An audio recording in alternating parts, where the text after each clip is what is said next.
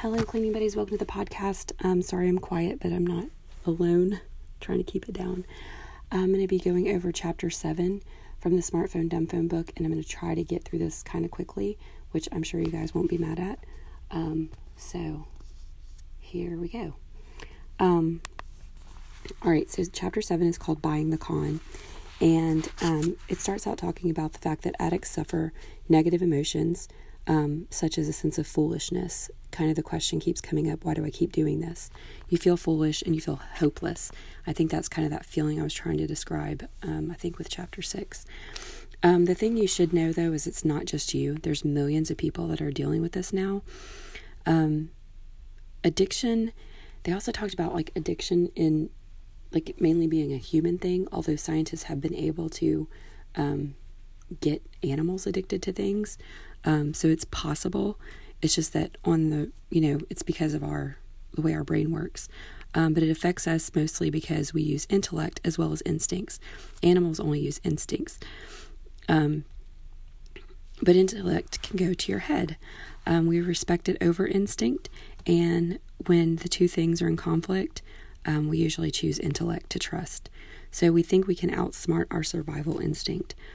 He talks about the football player that starts injecting pain medication or has pain medication before they go on the field, just to be able to play. The instinct, your body is telling you this is not a good idea. The pain is a signal that you need to rest and heal.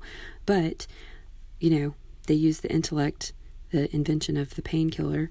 But the instinct's right because irreversible damage usually occurs from doing that. Another example, and I use this one all the time, is people that, and I think I used it before, but people that get in bad situations because their instincts were telling them to run, but they didn't want to be mean, they didn't want to be considered rude, so they talked to the person or they went with the person or whatever. The thing is, intellect's not all bad, but we've kind of started using it to consume a lot of junk because we think we need to know this stuff. We don't want to be out of the loop, etc. For an example, it helps us forecast possible dangers and be prepared for things. Animals can't really do that. They have to react as things are happening, and we can kind of prepare. But why do we choose to consume junk? It's simple, and this is kind of interesting, I thought. It says we don't always realize we have another option. Or we don't always realize we have the choice not to. The next part of this is a lot of key points that I missed the first time that I read the book, so I really want to point that out. I guess I kind of glossed over them. I said before that I was really impatient at this point, trying to get through the book as fast as I could to fix myself, so definitely pay attention to some of this. And I even wrote a note, I literally do not remember this part of the book, and I think I'm talking about from the point of we don't always realize that we have an option. So picking up your phone is a choice each time. We know that. We've talked about that. This was what I thought after I read that, because remember when I read it this time, it was like the first time I was reading it. I thought, but sometimes I don't even realize I'm doing it, and they're going to get to that in a second. But, so picking up the phone is a choice each time, but the brainwashing is so strong and the illusions are so convincing, it doesn't even occur to you that you have a choice. And actually, it becomes instinctive. So this was like a big wow point for me right here. It says that using digital technology, whatever, actually manipulates your instincts. So what started as an intellectual decision to pick up your phone the first time you did it, or downloaded the app or whatever, it actually becomes instinctive. So once something becomes instinctive to you, through the brainwashing and through the, all the stuff we've covered, the illusions, it actually does become instinctive. So when I said, sometimes I don't even realize I'm picking it up, and I'm like, how did this get in my hand again? That's why. Because it's kind of rewired you to make it an instinct. But, and of course that's powered by these two myths. Number one, that junk apps provide pleasure and comfort, that you're getting something from them. And number two, that quitting is hard and you will be miserable without it. So once you unravel the brainwashing, which is what we're doing in the next couple chapters, then it won't be instinctive anymore. And you'll start to notice that as you're getting through these chapters. How to spot the truth.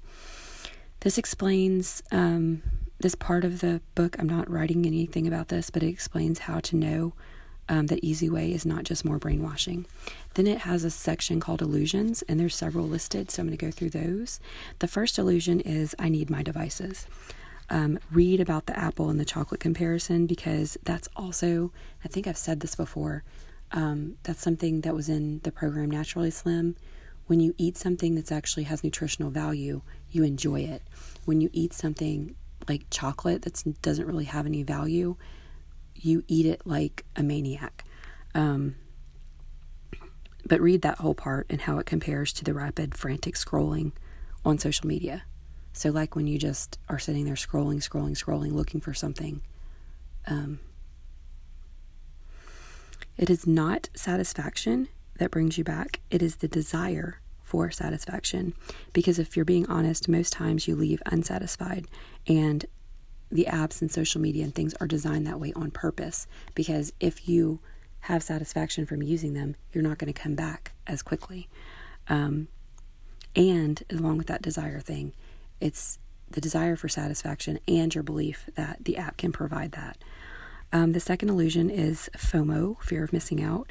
The apps tell us to get on board or miss the boat. We want to be included. Digital addiction actually causes feelings of isolation, so we keep going back to it, trying to be included and avoiding isolation. And I wrote facepalm, because when you hear it like that, it sounds so stupid. But if you think about it, it makes a lot of sense. And please don't let this be the only time that you're hearing any of this info. Please read this chapter, make sure that it makes sense, because the next two are really important before you move on. But anyway, being on a device isolates you more. You're blocking out the real world and the people around you. You're conned into believing that you have a better social experience online, which is obviously not true. What would you miss if you didn't have social media? I've said it over and over. Even when I got my friends list down and got it to just the most important people, I was seeing memes, goofy pictures, gossip, all that kind of stuff. So it says, what would you miss? You're not really missing anything for the FOMO. It's this. It's making sure that you know everything that's going on, because the thought that everyone else might know and you don't makes you anxious. And that was totally me when this whole coronavirus stuff was going on, and people that had the same job as me in different locations, I was seeing the stuff they were posting, and I was like, oh my gosh, I kind of felt like somebody with the news, I'm getting, scooped by other people. And that was really bothering me at first. I wanted to be the one that was finding all this stuff and putting it out there. And I was like, this is stupid. I've even gotten now where I just share what other people are putting online. I'm sharing their stuff because it's just easier. I don't want to find it. I don't want to have to make a graphic. I'm just going to share what they said, because my people need the information too, and it's the fastest way to do it. So I'm glad that I stopped, because that was making me very anxious. It really was. But you're so desperately trying to avoid missing out by living life through your phone that you really are missing out on the reality around you. It also talks about not having to drop out of social media entirely, but you're going to have to read that, because I'm not going to talk about that here. If deleting it, this is my information though. If deleting, it's talking about, and don't do it now, but if it bothers you, another option is just to unfollow them. Then they won't be in your newsfeed, but it's not like you're not friends anymore. So if you really have the desire to go see what they're doing, you can look them up, because they're still friends.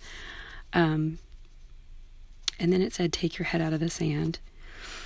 You believe you get pleasure from junk because not using it makes you feel uncomfortable and restless. Being on your phone partially relieves that, but it is making you feel how a happy digital user feels all the time, which is the point that we want to get to. You're wearing those tight shoes again. The third illusion, I can handle it. This is me to a T. I don't think I'm going to read the part that I really saw myself in from the book, but I'm one of the, I can handle it people. So I said, LOL, that is a bizarre reason to choose to do something. So if you follow this illusion, that's one of the reasons why you are doing it. It is a bizarre reason to choose to do something, but evidence proves that you cannot handle it, because if you could, wouldn't be reading this book. It goes into so many detrimental effects of digital misuse. And this is something it suggests you do tonight. It says, taste freedom for a moment. Do you even remember what it feels like to curl up with a loved one or watch a movie undistracted?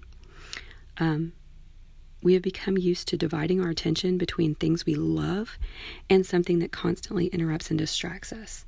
So it's really like that, we all know that annoying person that you're having a conversation with somebody else that you're really into, and they just keep distracting you with random stupid stuff, or that person in a meeting that keeps raising their hand to ask a question that only applies to them, could be an email to somebody later or whatever. That's your phone, and you're missing out on your loved ones' entertainment, like real entertainment, real relaxation. So try it tonight. Try to actually put your phone away for a little bit and just watch a TV show together, or spend some time with a person. It might be kind of weird. They might be like, what's wrong? Are you dying or something? Because they're not used to it. But anyway, illusion number 4, it's my job. This kind of creeps in, and this is not just talking about social media. It's like email and everything else. So they said a lot of times this starts like on your commute. You're on your way there, maybe if you're on a bus or train, and to save time, which doesn't change your work hours, you still have to work the same hours, you check your email or something like that. Then it slowly creeps into other things. So you check it when you first get home to make sure there was no last minute thing, and then you're relaxing with a cup of tea in the morning and you're checking at that point. Your bedtime routine starts getting interrupted. It's the first thing you pick up when you wake up to check. You have no downtime. You never have the chance to reboot or recharge when you're doing that, constantly checking stuff for work. So you really need to set some boundaries here. And I wrote here, burnout. I mean, like if you're feeling burnt out with your job and you're doing that, there you go. That's your reason. I actually had an issue with someone with the email thing. They contacted my boss when my email went unanswered less than 24 hours. I think it was probably less than 2 hours. So this person emailed me about something, and I did not instantly get back to them. And so they emailed my boss, and I was like, what is wrong with you, you psycho? Like, email is not supposed to be instant message. It's not text messaging. Like, people, if you're emailing somebody at work, they have another job, and their job probably is not answering your question. But we get stuck in this thing where people expect us to respond immediately. And it's, some places are even putting policies into effect where, you shouldn't expect that. Protect yourself, your quality of life, your family relationships. Be ambitious and diligent, but you still need to establish limits, boundaries, and controls. And I gave you guys a little bit of homework here if this is happening with you. If you let work begin before leaving home and go on at home, set a new schedule today. You can use email auto reply, like I'm in the office from 8 to 5. I'll respond in order at those times, or I will respond in order of importance, or blah, blah, blah, whatever. So just at least entertain that idea. Illusion number 5. It's how I'm made. I was like, what? Then I understood. Lack of willpower or an addictive personality, those are actually both myths, but it suits the addict because it removes the pressure to stop. It sounds absurd because it is, and addiction, it and addiction are absurd. You start lying to yourself. Remember the deceit thing we talked about when we listed out all of the different ways it was similar to drug addiction. The problem is that there are actually experts that say that you do need willpower, and there are such things as addictive personalities. Why would people wanting to help be spreading this misinformation? It's because they're brainwashed too. They never stop to look at it another way or consider any other explanations. But there's obviously people who have quit without willpower, quit other things without willpower, or thought they had an addictive personality but still were able to quit. So it's not a truth. This is why keeping an open mind is so key, because often the truth is the complete opposite of what you assume is true. This illusion is denial, and it makes you accept you had no choice but to keep on. Why? I don't think it said this illusion is not denial, but it causes denial. Because if you can't help it because you have no willpower, you have addictive personality, then you don't have to do anything about it. But the root of all addiction is fear, which takes us to chapter 8. So I'm going to end there. Sorry, I'm not getting really into it. The next chapter, though, is super, super important. So make sure you take your time on that one and really pay attention.